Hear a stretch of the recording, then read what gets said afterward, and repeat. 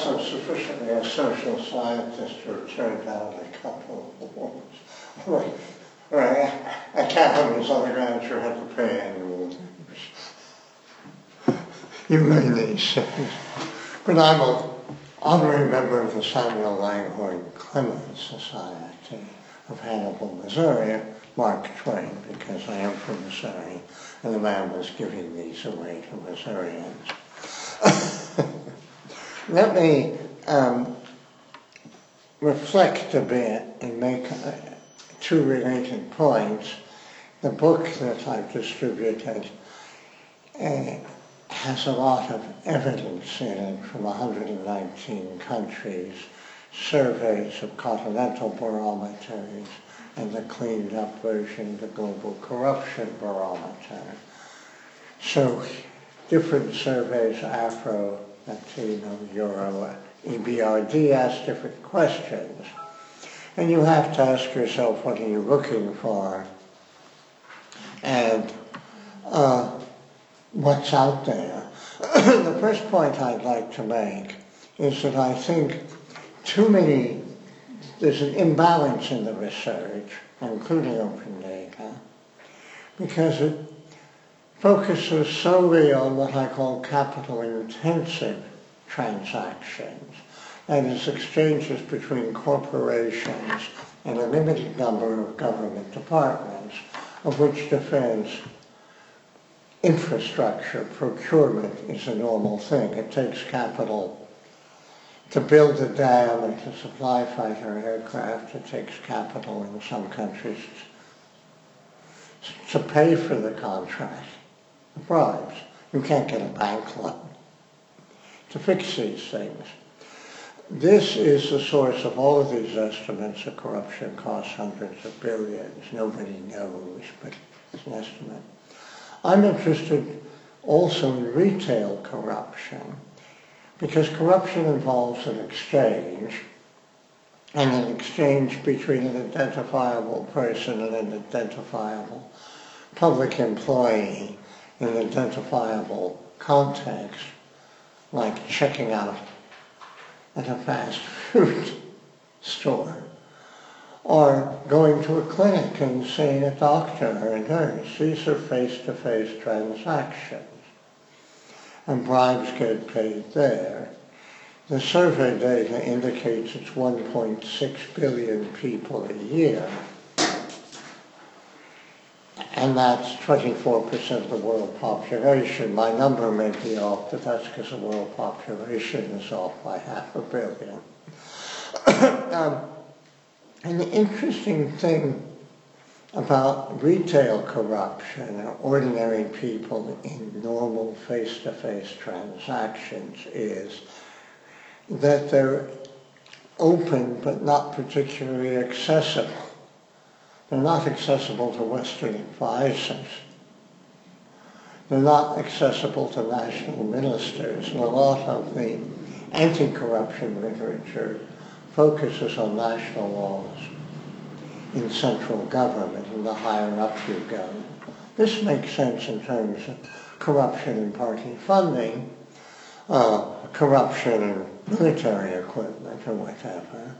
It doesn't make sense when you're getting down to who gets an operation first, who gets the bed when there are 3 people in one bed. And there are a certain number of things. It's different from the grassroots protest.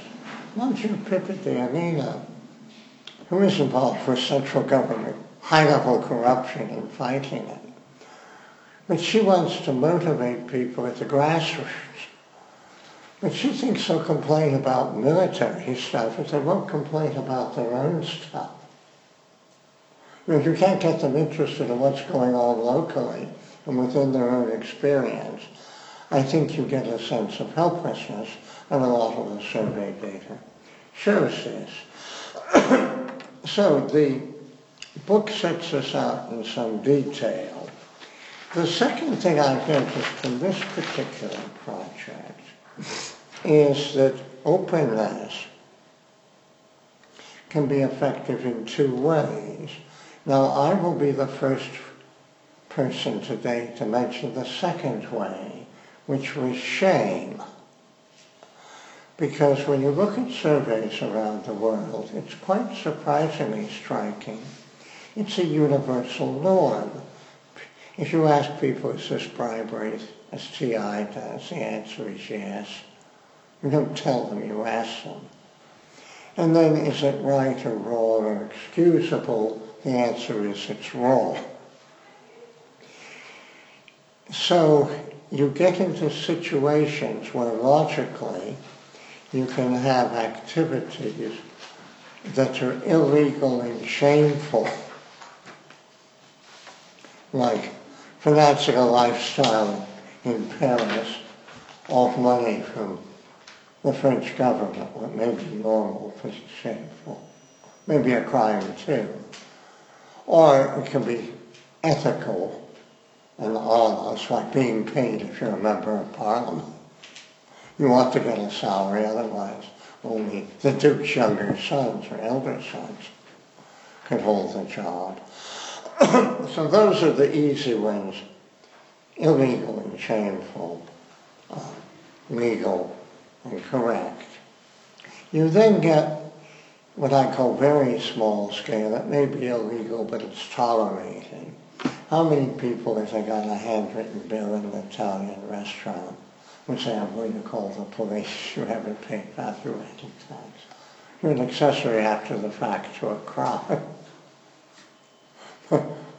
It's tolerated.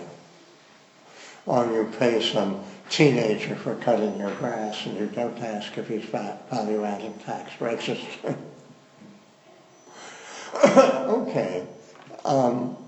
You can even get into things that are lesser evil, like you want a passport to go visit your daughter who's about to have a baby in a foreign country, and it costs you so many Rasputniks to expedite the issue.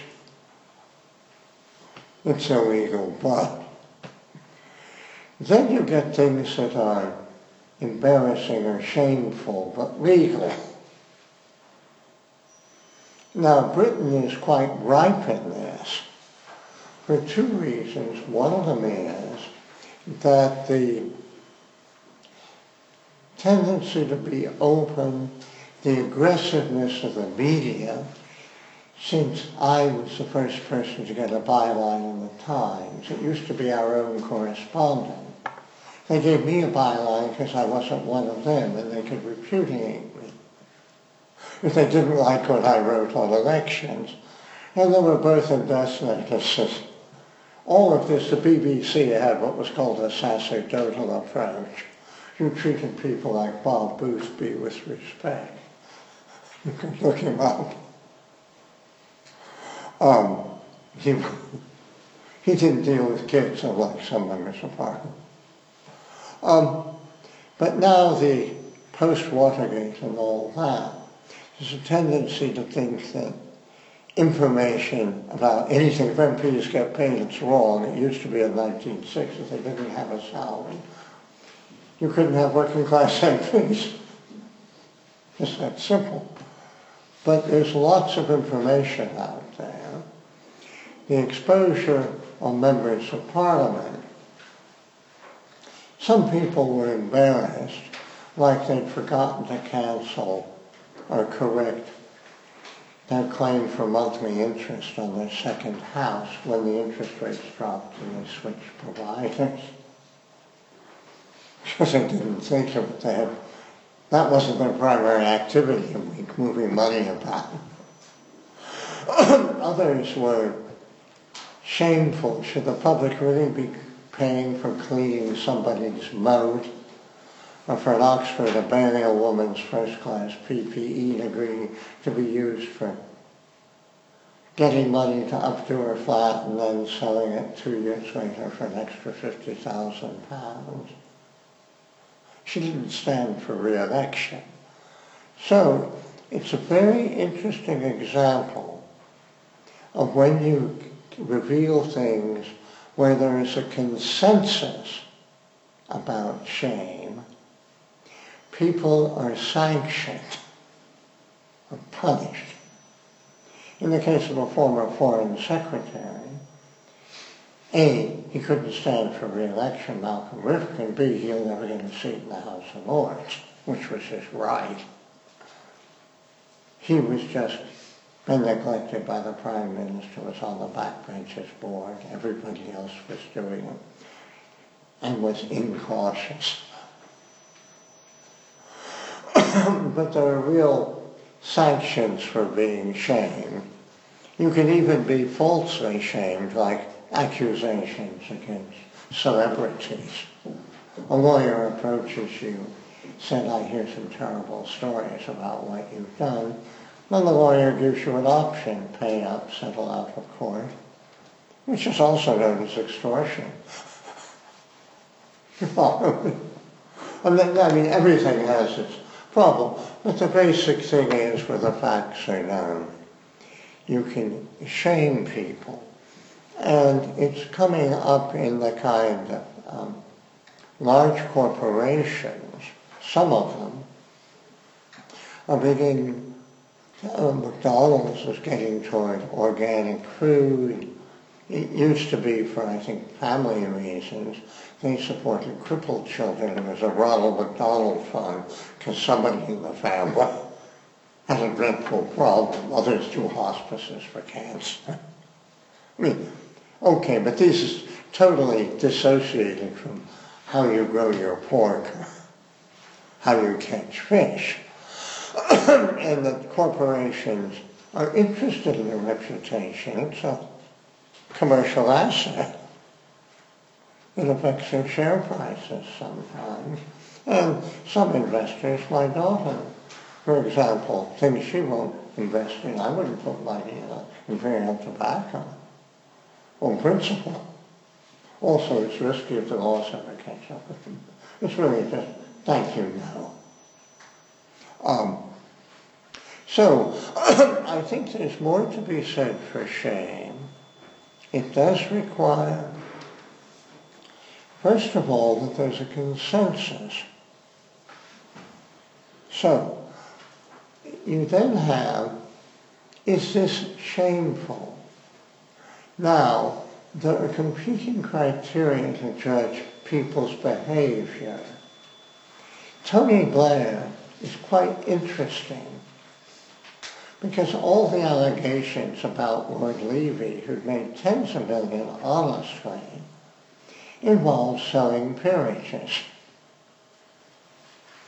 Now, Levy was personally and made tons in the rock music business, and played tennis with Tony Blair, but instead of being supported by the trade unions, you got $1 million here, $1 million there, and some of these people ended up, in the middle looks like K question mark and a number and some zeros.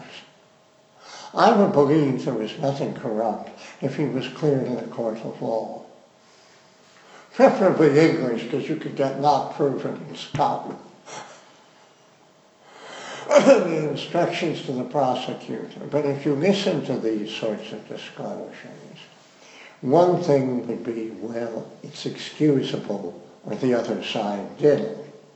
And in Austria, it's built into the system. We're all doing it. Quite interestingly, the Austrian case. If we're all doing it, there's nothing wrong. In other cases, it's my side. Bill Clinton was disbarred in Arkansas. He couldn't be a university president. But he was a Democrat. And the same excuses that Pat McGovern used for Watergate.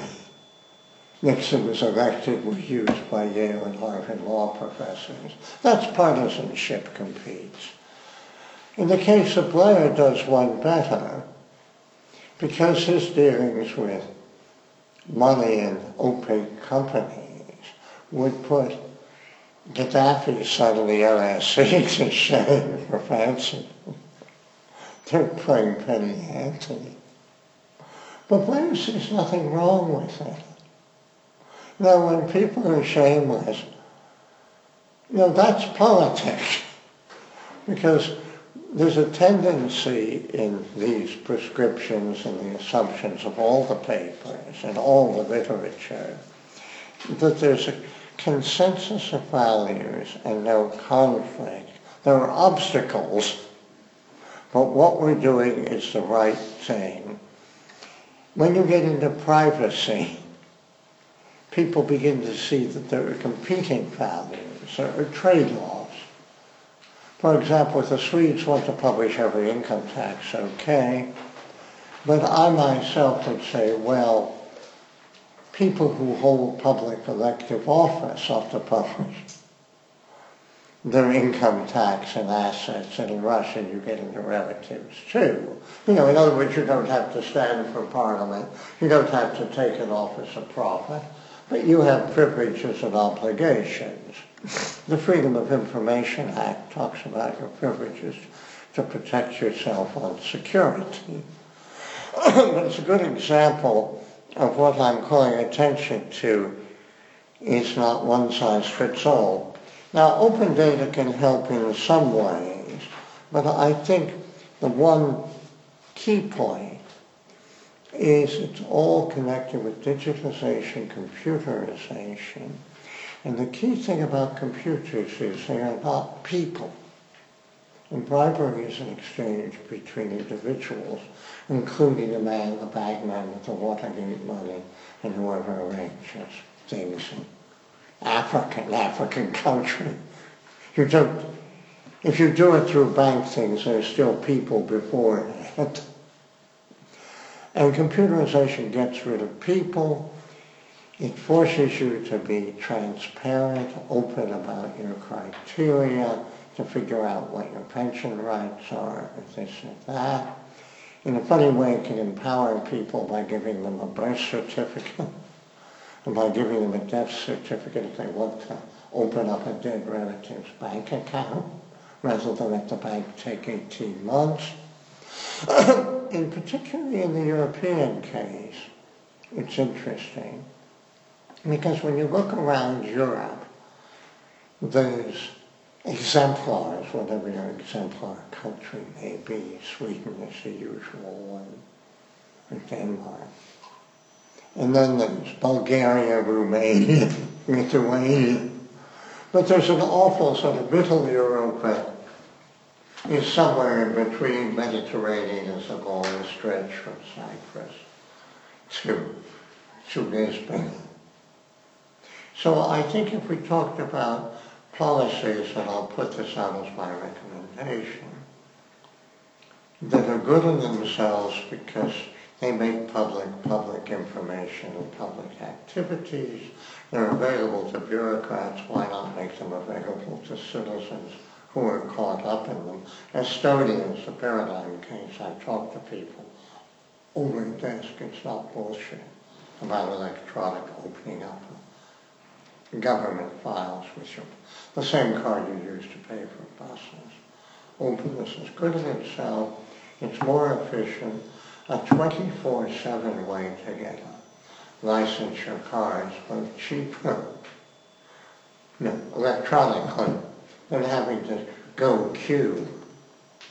And Monsieur's God made Mo Ibrahim don't patronize Africans by saying they can't use electronic equipment. So I think that what I'm really arguing for is extending what we're doing rather than contradicting. Thanks, Richard.